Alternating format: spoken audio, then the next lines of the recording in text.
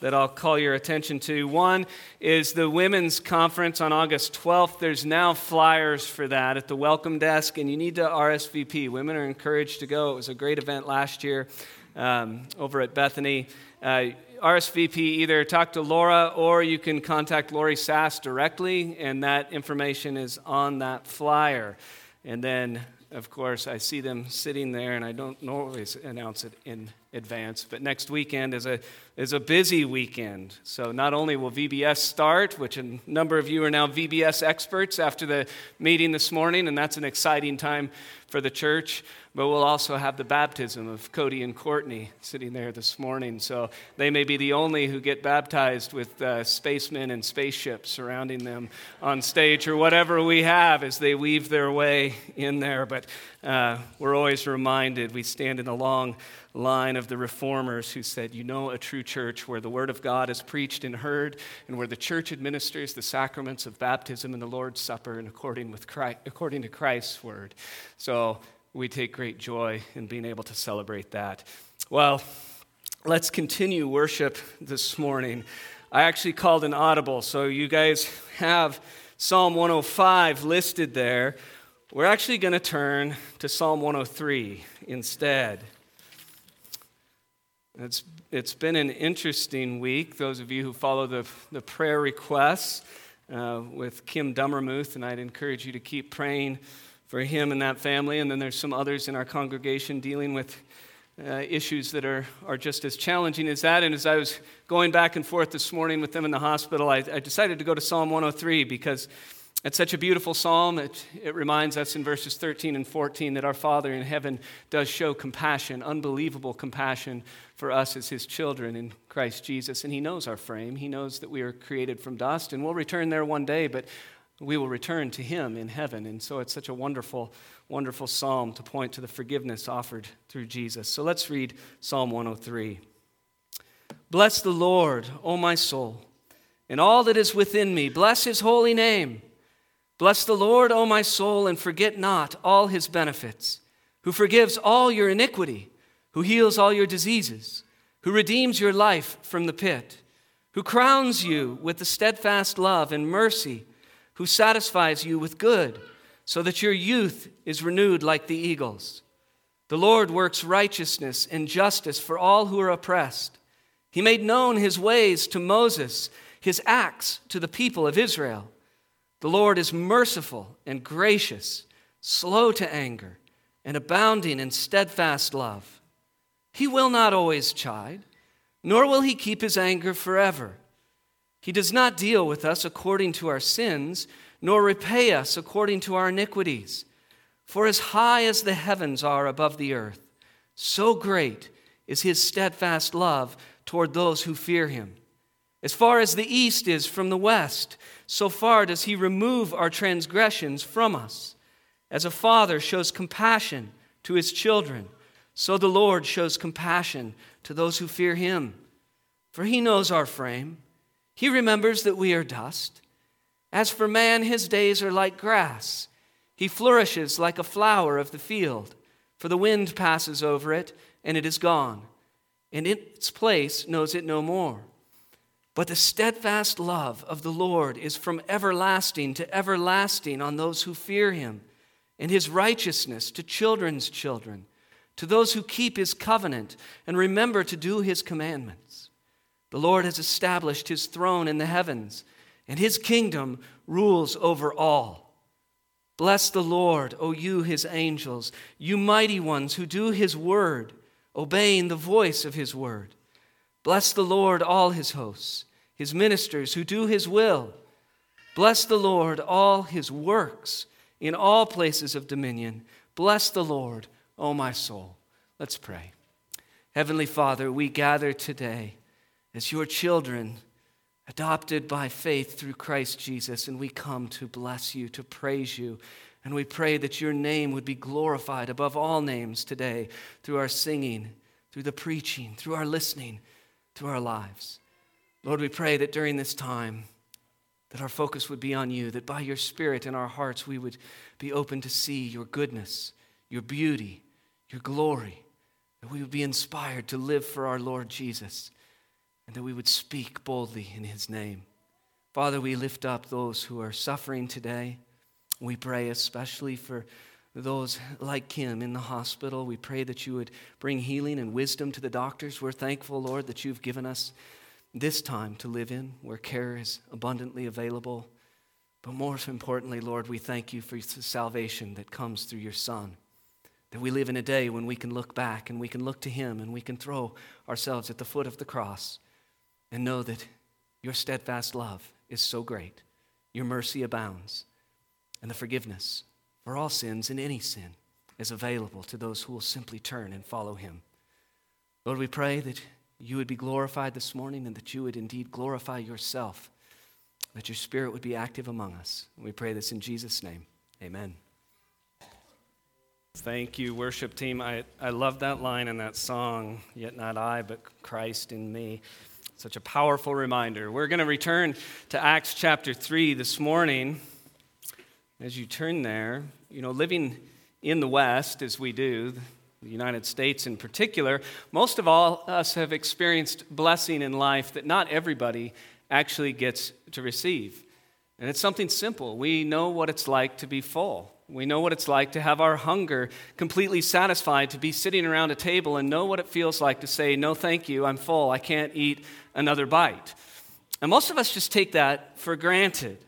And yet I know every one of you, if you had food and you walked into a room full of hungry and starving people, you would never let them go hungry, not at your expense. You would feed them. Spiritually, we have the same issue.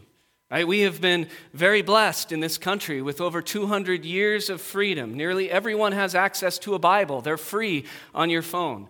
And we're free to openly read Scripture, to study God's Word, to gather together, to worship Christ, to build one another up in the faith. And yet, if you look across America, that prosperity, that freedom has not led to greater devotion to Jesus Christ. True biblical evangelical Christians represent, according to surveys, somewhere in the 10% or less range of Americans. So what that means is that every room that you and I walk into actually is filled with spiritually starving people, spiritually hungry people. And yet we've got the food to feed them. We have the Word of God. God warned through the prophet Amos that, "Behold, the days are coming," he said, "when I will send a famine on the land, and it won't be a famine of bread or a thirst for water, but of hearing the words of the Lord." And that is what we can take to the world. There's this old saying, and all of you have heard this before. As Christians, we can say, "I am nothing more but one beggar showing another beggar the only place to find bread," right? And Jesus, of course, used that analogy many times. He said in John 6, "I am the living bread that came down from heaven. If anyone eats of this bread, he will live forever." So the question is always, well, how will this lost and dying world be saved? How will our family and our friends be saved? How will the spiritually starving be fed manna from heaven? And we know the answer. Right? Only by turning from sin and believing in Christ. Romans 10 asks and answers that all-important question, how will they believe if they've never heard? And then it gives us the answer. We must go, because faith comes from hearing, and hearing through the word of Christ. And so we return to Peter and John this morning in Acts chapter 3, and they're standing now in the midst of a spiritually starving people.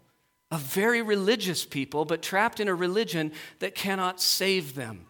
They're stuck with ritual. And Peter will instead proclaim Jesus Christ. And he'll proclaim that to a people who have openly rejected Jesus. And he's doing that in a temple setting that is very hostile to the saving gospel of Jesus. We have to remember that because they really didn't have it easier than we do. In fact, I would say it was harder because we know how this ends. They will preach Jesus Christ, and when you hit the end of that sermon, they're actually going to be arrested for it. Right? We don't have that fear, thankfully. And so as we move into this sermon, you will see that Peter is direct and he is bold in confronting their sin and their guilt before God. And he does that for a reason. It's compassion, because where there is recognition of sin, there is abundant mercy and forgiveness that is available by faith in Jesus Christ. Right? Jesus said, "Whoever is forgiven much loves much." Calvin wrote, "Men will never worship God with a sincere heart or be roused to fear and obey him with sufficient zeal and enthusiasm until they properly understand how much they are indebted to God's mercy for forgiving them their sins and reconciling them to God in Jesus Christ." And that's what we're going to see this morning. So we'll turn to our text. We'll start in verse 11. And we'll just remember, we won't go back and read it, that this crowd has gathered because they have just witnessed a miracle performed by Jesus through the apostles, Peter and John. And it attested to the world that they were speaking with God's authority, and they were drawing a crowd. Verse 11 says, "While he," this now healed man, "clung to Peter and John, all the people, utterly astounded, ran together to them in the portico called Solomon's. And when Peter saw it, he addressed the people. 'Men of Israel, why do you wonder at this? Or why do you stare at us, as though by our own power or piety we have made him walk? The God of Abraham, the God of Isaac, and the God of Jacob, the God of our fathers, glorified his servant Jesus, whom you delivered over and denied in the presence of Pilate when he had decided to release him. But you denied the holy and righteous one, and asked for a murderer to be granted to you. And you killed the author of life, whom God raised from the dead. To this we are witnesses. And his name, by faith in his name, has made this man strong, who you see and know. And the faith that is through Jesus has given the man this perfect health in the presence of you all. And now, brothers, I know that you acted in ignorance, as did also your rulers. But what God foretold by the mouth of all the prophets, that his Christ would suffer, he thus fulfilled. Repent, therefore, and turn back, that your sins may be blotted out, that times of refreshing may come from the presence of the Lord, and that he may send the Christ appointed for you, Jesus, whom heaven must receive until the time for restoring all things about which God spoke by the mouth of his holy prophets long ago. Moses said, 'The Lord God will raise up for you a prophet like me from your brothers. You shall listen to him in whatever he tells you. And it shall be that every soul who does not listen to that prophet shall be destroyed from the people.' And all the prophets who have spoken from Samuel and those who came after him also proclaimed these days. You are the sons of the prophets and of the covenant that God made with your fathers, saying to Abraham, 'And in your offspring shall all the families of the earth be blessed.' God, having raised up his servant, sent him first to you to bless you by turning every one of you from your wickedness." Let's pray. Heavenly Father, we are so grateful for your word. We pray this morning that your Spirit would open our eyes and open our hearts to the glorious truths that you reveal to us. Teach us, guide us, show us the way to go. We pray this in Jesus' name. Amen. Well, the setting for this sermon kind of takes us back quickly to the setting for this whole episode, which starts with the church at the end of chapter 2. And we see, of course, that the church fed on the word of God. They worshiped together. They fellowshiped closely with one another. And importantly, they were motivated to obey the Lord Jesus Christ, his commission to go out and share this amazing truth of his mercy and grace with the unbelieving world. To proclaim to everyone, if they would just believe, if they would just turn away from sin and follow the Lord Jesus Christ, a person could know forgiveness. They could know eternal life. And so this is where we picked up with Peter and John. They walked into the crowd of Jews that were heading into the temple. And these Jews were going there not only to worship, but this afternoon service was the time where they would sacrifice a lamb. And that's what they were putting their faith in. And so sometimes we forget the courage that it would take for Peter and John. Because as they went to a people who were trusting in that, they were about ready to proclaim to all the people who were placing their faith in this ritual that the once-for-all sacrifice had already been made. That Jesus, God the Son in the flesh, was the Messiah. He is the Christ, and he has come to save the people from their sins. And that salvation comes by God's grace through faith in Jesus Christ. And so they call the people to turn away from everything else and turn to Jesus so they could know true and everlasting forgiveness and life. And they were going to do that to a people that they knew denied that message because they had denied Jesus. They denied that he was truly God and that he was truly man. And they denied that he was the Christ. So as they walked in God's providence, they encountered a 40-year-old man who was born lame. He had never stood, he had never walked. And they said, by the name of Jesus, right? Stand and walk, and he was healed. And we looked last week, the name of Jesus refers, it's just shorthand, right? It refers to his life, his death, his resurrection, his perfection, his holiness, his divinity, the fact that he is the Christ. And by that, this man was healed, and everyone saw it. They knew this man, and now they gathered around Peter and John at Solomon's portico. This is an expansive area of the temple grounds, and the apostles had been there many, many times before. A lot of teaching took place there. In fact, they had been there not long ago, not long before this, with Jesus. We read in John chapter 10, it was winter, and Jesus was walking in the temple in the colonnade of Solomon. This is the same place. So the Jews gathered around him and said to him, "How long will you keep us in suspense? If you are the Christ, tell us plainly." That seems like they want to know, but he does tell them plainly. He makes it very clear. In no uncertain terms, Jesus tells them that he and the Father are one, that he is the eternal Son of God come in the flesh to save people, and that by faith in him, you can be forgiven of sins. You can be made new. You can be reconciled to God. And though they'd asked for the answer, unbelief was prevalent. And Jesus said, "I told you, and yet you do not believe." And their reaction was an interesting one. The whole episode closed, where it says the Jews picked up stones to stone him. Now Jesus walked away, but why? Why did they reject Jesus? They'd asked the question, they'd got the answer, they'd seen the miracles, they heard the teaching. That's the same reason the world rejects Jesus today. Because though Jesus saves, people don't actually want to be freed from sin. They want a mixture. They want Christ and sin. They want sin and salvation. They reject Christ because they want the love, the forgiveness, but they can't accept the Son of God who came to confront sin and deliver them from it, to make them new in life. It's a very difficult truth, but it's one Jesus put this way in John 3. He said, "This is the judgment. The light has come into the world, and people loved the darkness rather than the light because their works were evil. For everyone who does wicked things actually hates the light, does not come to the light, lest his works should be exposed."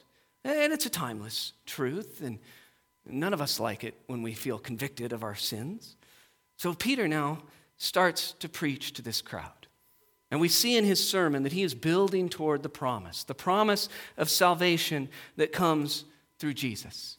And even though these people, even though the world doesn't think it needs deliverance from sin, he concludes this way, that God sent Jesus to bless us by turning every one of us from our wickedness. That is a work he will do.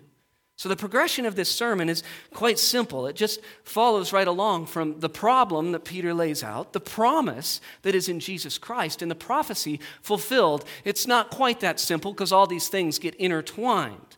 And we're only going to see the problem this morning, and we'll finish it next week. And that doesn't sound very inspiring, I know. Let's do a sermon about the problem. But bear with me, because keep in mind that while God condemns sin, it's always in the context of calling us to turn to Jesus. It's always in the context of calling people to avail ourselves of his saving grace, because his promise is true, and it cannot be unbroken. And he has spoken, and he said in John chapter 6, "All that the Father gives me will come to me, and whoever comes to me, I will never cast out. For I have come down from heaven, not to do my own will, but the will of him who sent me. And this is the will of my Father, that everyone who looks on the Son and believes in him should have eternal life. And I will raise him up on the last day." So the promise and the problem go hand in hand. Peter starts his sermon, really where all biblical preaching and all evangelism and all true gospel proclamation really must start. It's a place that makes us uncomfortable. It's a place that would have made the crowd uncomfortable. It is a reminder that all people stand guilty because of sin in front of God. Now, most of us don't love that. Most of us know someone, or maybe it's even us, who will avoid going to the doctor because we fear the diagnosis. We don't really want to hear. The family history of the problem is there. Everybody can see the symptoms, but we avoid going to the doctor because we're convinced that if we don't get the diagnosis, then we avoid the disease. But by not confronting it, we all know how this plays out, right? We never actually treat the cause. And so we allow the sickness to grow and we allow it to spread until it consumes our bodies. And the same is true with sin. You can't ignore it. It will snowball, it will grow, but many people will try to ignore it. They'll avoid the truth of Scripture. They'll stay away from the church. They'll find friends that will comfort them in a life of sin, that will ignore the spiritual disease. But Peter doesn't allow that. He's like the doctor that doesn't wait for you to make an appointment. He comes barging through your door to give the diagnosis. And the diagnosis he gives is very clear. And it's been the same for all time. Isaiah says it this way: your sins have made a separation between you and your God. And your sins have hidden his face from you so that he does not hear. And then Peter will point to the cure, right? Repent and believe in Jesus, because as Colossians said, Jesus has now reconciled you to God by his death in order to present you holy and blameless and above reproach before him. We all know the problem. The problem is stated so clearly in Scripture, Romans 3:23, all have sinned and fall short of the glory of God. But that's what makes the gospel good news, right? That's what makes it good news, because Jesus is the one who delivers us from that. The following verses in Romans say that for those who believe in Jesus, we're justified by his grace as a gift through the redemption that is in Christ Jesus, whom God put forward as a propitiation by his blood to be received by faith. We don't have to do anything. We just have to turn and believe. Now, before Peter gets really going here, he's got to shift the attention of the crowd. He's got to get them listening to him and to get their minds and hearts in the right place. So in verse 12, he says, "Men of Israel, why do you wonder at this? Why do you stare at us as though by our own power or piety we have made this man walk?" Now, we naturally have a bit of fascination with people, right? We're in a celebrity culture, so we really do, right? We like people and we look to people who do amazing things or who are particularly gifted, and the same thing's going on here with a little bit of a difference. See, the Jews knew only God could do miracles. You see this when Nicodemus approaches Jesus in John 3, where he comes to him because he knows that the works of God are being performed by him. But these men had already denied that Jesus was the Son of God. So what do? You look to the men instead. And keep in mind, what they're looking at is two fishermen from Galilee. They're looking at two fishermen from Galilee, and they're amazed by the power of these apostles. So some were concluding they must have special power. Some were concluding it's because of their piety. Right? It was because of their godliness, their holiness. They must obey all the right rules, and so now they can act for God and possess this power. Now, many in the apostles' shoes would likely be tempted to go in a bit different direction with this sermon than Peter went. Right? Maybe turn it into a testimonial service.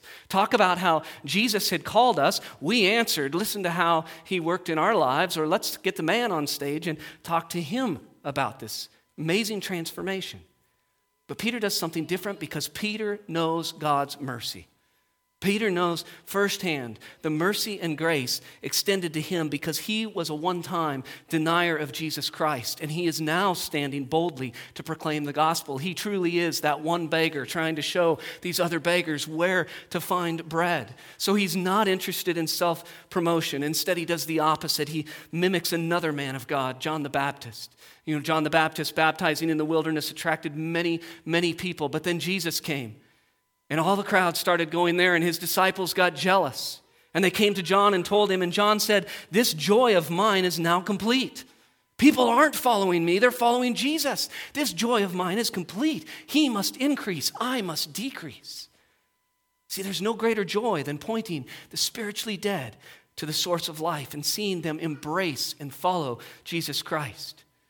Peter's preaching to Jews. Don't forget where we're at in Acts. The gospel has not yet gone outside of Jerusalem. So he's talking to Jews, and he begins, "The God of Abraham, the God of Isaac, the God of Jacob, the God of our fathers." Now that's the way God identifies himself. You see it in Exodus 3, and you see it throughout Scripture.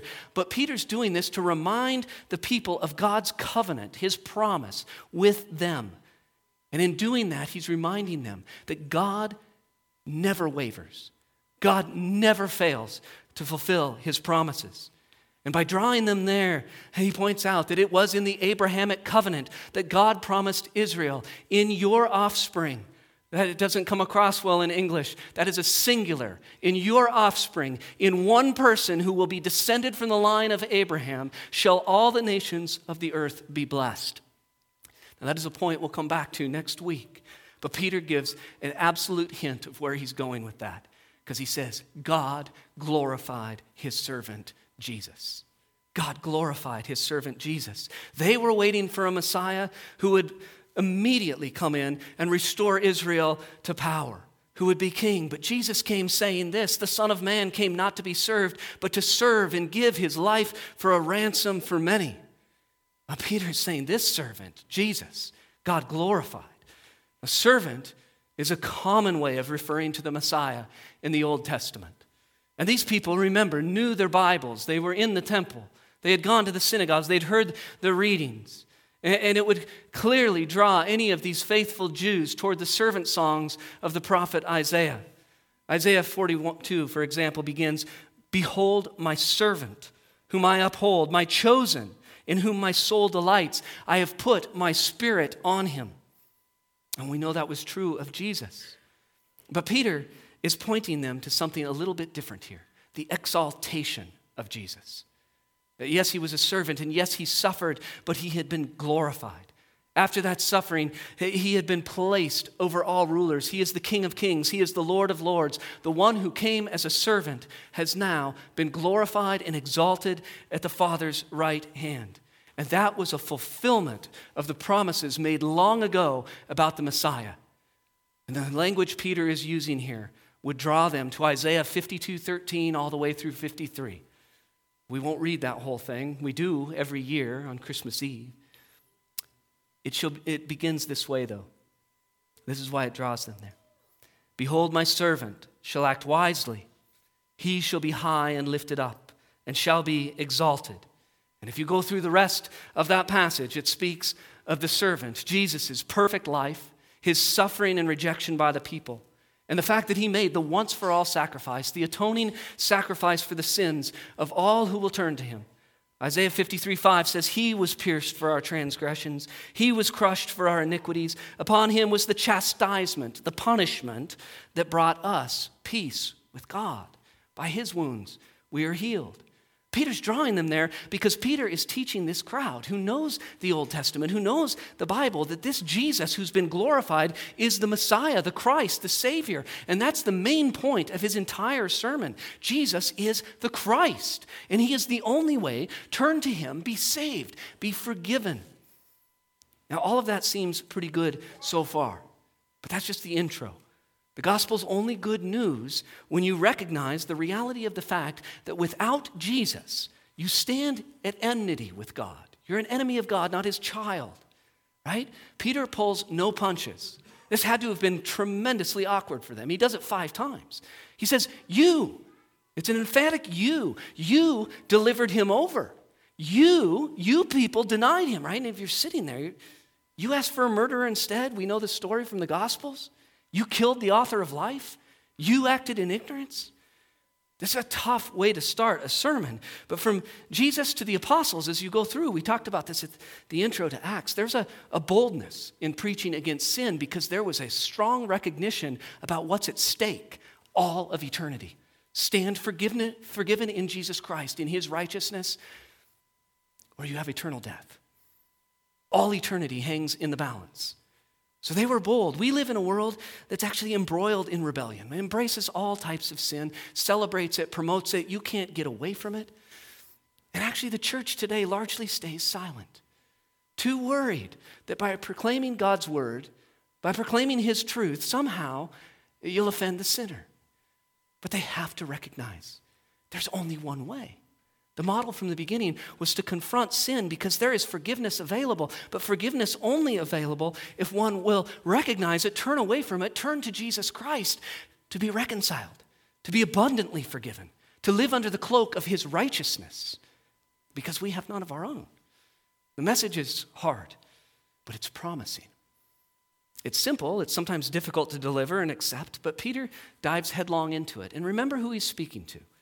This may not resonate as well with us if Peter stood here today and used the same language. He's speaking to religious Jews in Jerusalem where Jesus was crucified just a few months before.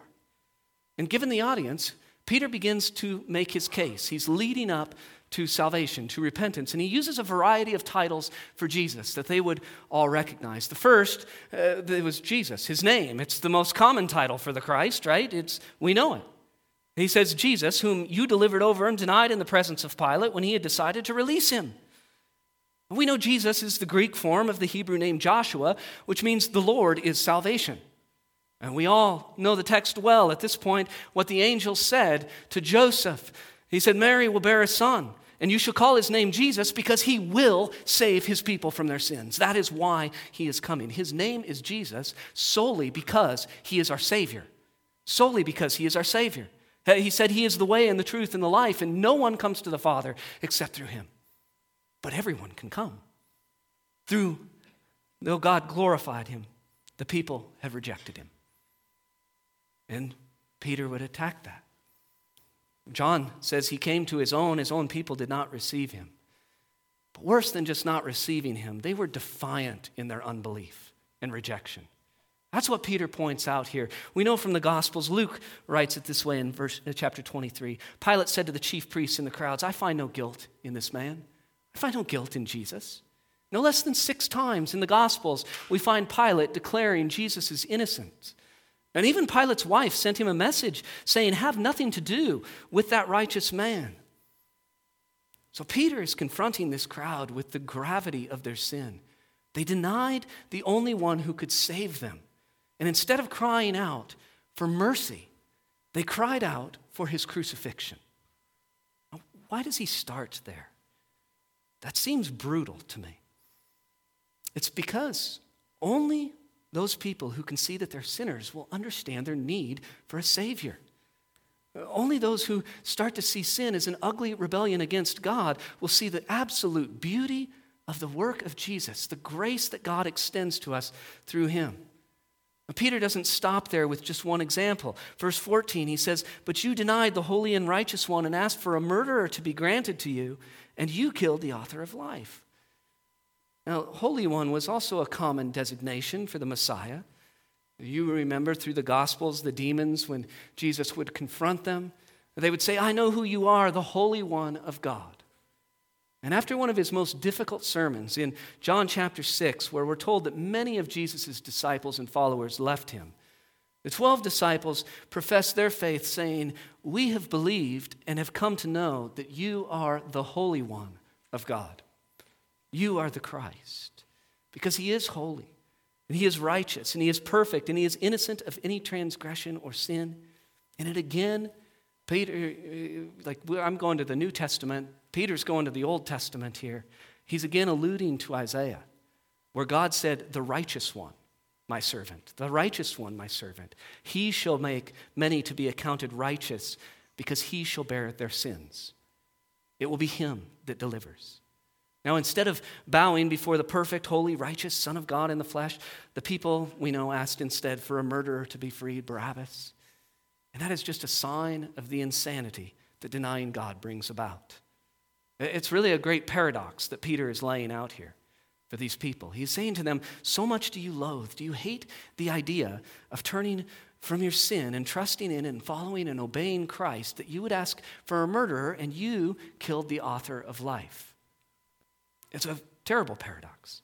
And we know that Jesus is indeed the author of life. He's the founder, the ruler of life. Colossians says he's the image of the invisible God, the firstborn of all creation. For by him all things were created in heaven and on earth, visible and invisible, whether thrones or dominions or rulers or authorities. All things were created through him and for him. Now Peter is referring to him as the author of life. But he's not really referring to the work of creation here. That is true about Jesus, but he's actually pointing to the person and work of Jesus Christ in that he makes the spiritually dead alive. He is truly the author of life, eternal life. Ephesians 2 puts it this way, and you were dead in the trespasses and sins in which you once walked. Notice it's written to Christians. This is past tense. You were dead in which you once walked.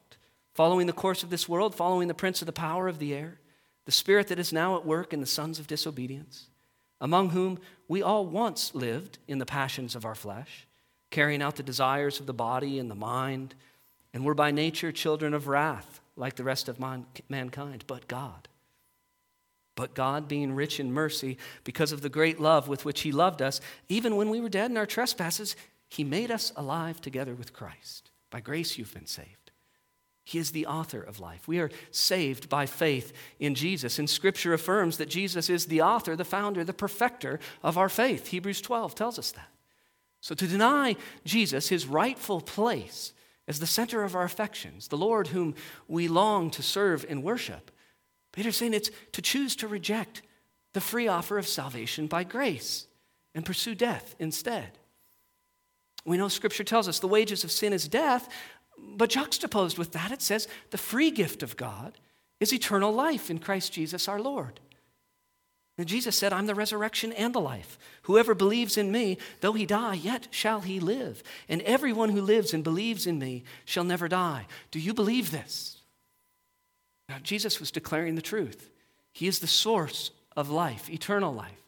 And though he was speaking to Martha in that passage, he is really speaking to you and to me and to the world when he says, do you believe this? Do you believe this? Do you believe it, or will you deny this truth? Will you reject sin and flee from your past and be cleansed by the righteousness of Christ and stand forgiven? Will you grab hold of life in Christ? Now, that crowd had gathered, you remember, because of a miracle. And you remember from last week, that was a creation miracle. This man had been lame from birth for 40 years. That means there's no mental synapses for what it means to stand and walk. There's no muscles developed. There's no tendons. You know, when a person has an accident, they've got to go through physical therapy to relearn this. He doesn't have any of that. But immediately, everything was created new by the person and work of Jesus Christ. And he stood and he leapt and he praised God for it. It was a picture of how the author of life grants new life to those who follow him. Peter had an object lesson standing right with him when he made this sermon. And God doesn't always heal, but he always provides something better, which is eternal life, freedom from the bondage of sin and rebellion, forgiveness instead of guilt, a new life, a new start in Christ. And it is here, after pointing out the sin, that Peter begins to transition toward the promise. And he proclaims the best part, the resurrection. He says, you killed him, you killed the author of life, but God raised him from the dead. To this we are witnesses. Now this is the vindication. This is the glorification to which Peter alluded to in verse 13. He's saying, man may reject Christ, but God lifts him up on high as the name above all names. He will say later, there is no other name under heaven given among men by which we must be saved. Verse 16, he says, in his name, by faith in his name, has made this man strong, whom you see and know, and the faith that is through Jesus has given the man this perfect health in the presence of you all. Faith in his name. Whose faith is at issue here? You think that as you read that text? Whose faith? I'd say it's multifaceted. First off, it's actually Peter and John's faith. They were nothing but Galilean fishermen. They weren't born with some sort of special ability or power or knowledge. They had no divine power. They didn't walk around with a gift of healing except as the Holy Spirit gave them that. But they walked in obedience to Christ. And it is the risen and living Christ who continued to work through his apostles to demonstrate to the world that they spoke for God. And then we do so today by proclaiming his word. Because we're told in Ephesians the church was established on the foundation of the apostles and the prophets, Christ Jesus himself being the cornerstone. So we're doing the same thing. But second, it was the faith in the person and work of Jesus, the name of Jesus, that was required of the man. And we went through that at length last week. Jesus' name is not a magic spell that we can say. I wish it was. It would have been helpful this week. But Jesus chose to heal this man, and that healing didn't take place apart from his power and the proclamation of Jesus Christ, who he is, what he has done to save, the fact that he is exalted at the Father's right hand. It is Jesus who makes this faith possible. And verses 17 and 18 are truly the transition point, and with these we'll close this morning. You see, the worst sins of these people had been openly exposed. They were laid out boldly, directly. No one could be in a state of misunderstanding what Peter said. And it couldn't even be glossed over because he didn't say it just once where they could look to somebody and say, did he just say, I don't know if he said that. No, he hit it 3 times, 4 times. And I find it amazing we don't know the answers to this, but what was the crowd's reaction? Were they standing there in stunned silence that this guy would say all of this as he pointed to Christ? Was it like the first sermon where they were cut to the heart and they cried out, what must we do to be saved? I suspect, just like today, that some packed up their stuff and left. I mean, looking for anything, something more motivational than this, something more soothing to the conscience. They had come to the temple not to have their sins called out. They had come to the temple so that they could look on the sacrifice of a lamb and then go their merry way. So I want you to see how Peter shifts this sermon in a loving way. Because he didn't ignore the confrontation with sin, but listen to the address in verse 17. He says, and now brothers. Remember how he began. He said, men of Israel. And that is a much more generic address. But now by addressing them as brothers, Peter is identifying with them. He is a fellow Jew. He is placing himself on their level. There's nothing unique about him. He's able to say, I was once exactly where you are. I was lost, but now I'm found. And I want you to see that because that is how we must approach people no matter what their past is. No matter what their past sin, no matter what sin they are actually caught up in today, embroiled in the present. We should be able to do that because nobody should be more aware of the saving grace and mercy of God in Jesus Christ than a Christian. We should be more aware of that than anyone. Because we have experienced the forgiveness and the newness of life and God's grace by repentance and faith in the Lord Jesus Christ. Now, Peter's soon going to call for a response. He will call them to repentance. But before he gets there, he connects with this crowd who has lived in denial of Jesus, the holy and righteous one, the author of life, right? God's raised him from the grave. He's ascended into heaven. He's at the Father's right hand. But Peter is uniquely gifted, just as we all are, to make this connection. Peter knew that there could be forgiveness even for rejecting Jesus Christ, even when he gave in to the pressures of the world. He definitely knew it. He denied Jesus 3 times on the night of his arrest. I want to read that account in Luke 22. Then a servant girl, lowly in those times, would not get the attention of most, seeing him as he sat in the light and looking closely at Peter, said, this man also was with Jesus. But he denied it, saying, woman, I do not know him. A little later, someone else saw him and said, you also are one of them. But Peter said, man, I am not. And after an interval of about an hour, he had plenty of time to think about it. Still another insisted, saying, certainly this man also was with him, for he too is a Galilean. But Peter said, man, I do not know what you are talking about. And immediately, while he was still speaking, the rooster crowed, and the Lord turned and looked at Peter. And Peter remembered the saying of the Lord, how he had said to him, before the rooster crows today, you'll deny me 3 times. And he went out and wept bitterly. Peter got 3 chances, spread over time. 3 chances to get it right, and he failed every single time. And I cannot imagine the pain of staring Jesus in the eyes after that 3rd time. Really, after the first time. Thankfully, that doesn't happen to us. It was a knowing denial of Jesus Christ. And yet Jesus forgave. Jesus restored him. Jesus called Peter into loving fellowship with him, despite all of his failures. John 21 tells that story of the restoration, and it ends simply with a command that's issued twice to Peter. Peter professes his love for Jesus, and Jesus simply commands Peter, then follow me. Then follow me. Trust me, listen to me, obey me, right? Follow me. And that is what Peter's doing. But he knows the mercy of God. So he's bold. He knows that there's no turning to Christ without an acknowledgement of sin and turning away from it and looking to Jesus for forgiveness. But he knows that forgiveness is abundantly available by faith in Jesus. No matter the sin, he will not turn away a repentant sinner who comes to him in faith. He says, and now, brothers, I know you acted in ignorance, as did your rulers. He's softening it up a little bit here. Ignorance is no defense. We're guilty before God for our sins. They remained guilty for theirs. He had just called them out. They remained guilty of their denial of Jesus. But he's opening the door. He's showing them the door is open. It's open to us. It's open to them. And Jesus is that door to life. So Peter is shifting here toward the promise.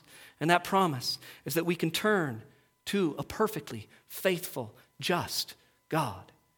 We can look to Christ, who promises that if we confess our sins, he is faithful and just to forgive us our sins and to cleanse us from all unrighteousness. 1 John 1:9. Only Jesus stands as a mediator between God and man, forgiving sins, cloaking us with righteousness if we will come to him in faith. How is that possible? Because as Peter says in verse 18, making the final transition, what God foretold by the mouth of all the prophets, that his Christ would suffer, he thus fulfilled. He fulfilled it. He died for the sins of everyone who will turn to him in faith. And Jesus made that prayer before his arrest. He said, Father, I glorified you on earth, having accomplished the work that you gave me to do. That work was to fulfill the law in perfect obedience on our behalf, because we haven't. The work was to go to the cross and drink the full cup of God's wrath that we deserve. That work resulted in the victorious resurrection from the grave after atoning for the sins of the people who will follow him. And that work is sufficient to remove all of our guilt, to wipe our slate clean, to save everyone who will turn to Jesus and follow him as Lord of Lords. Peter was speaking to an audience that had a big problem. So do we. So does the world. But the solution has always remained the same.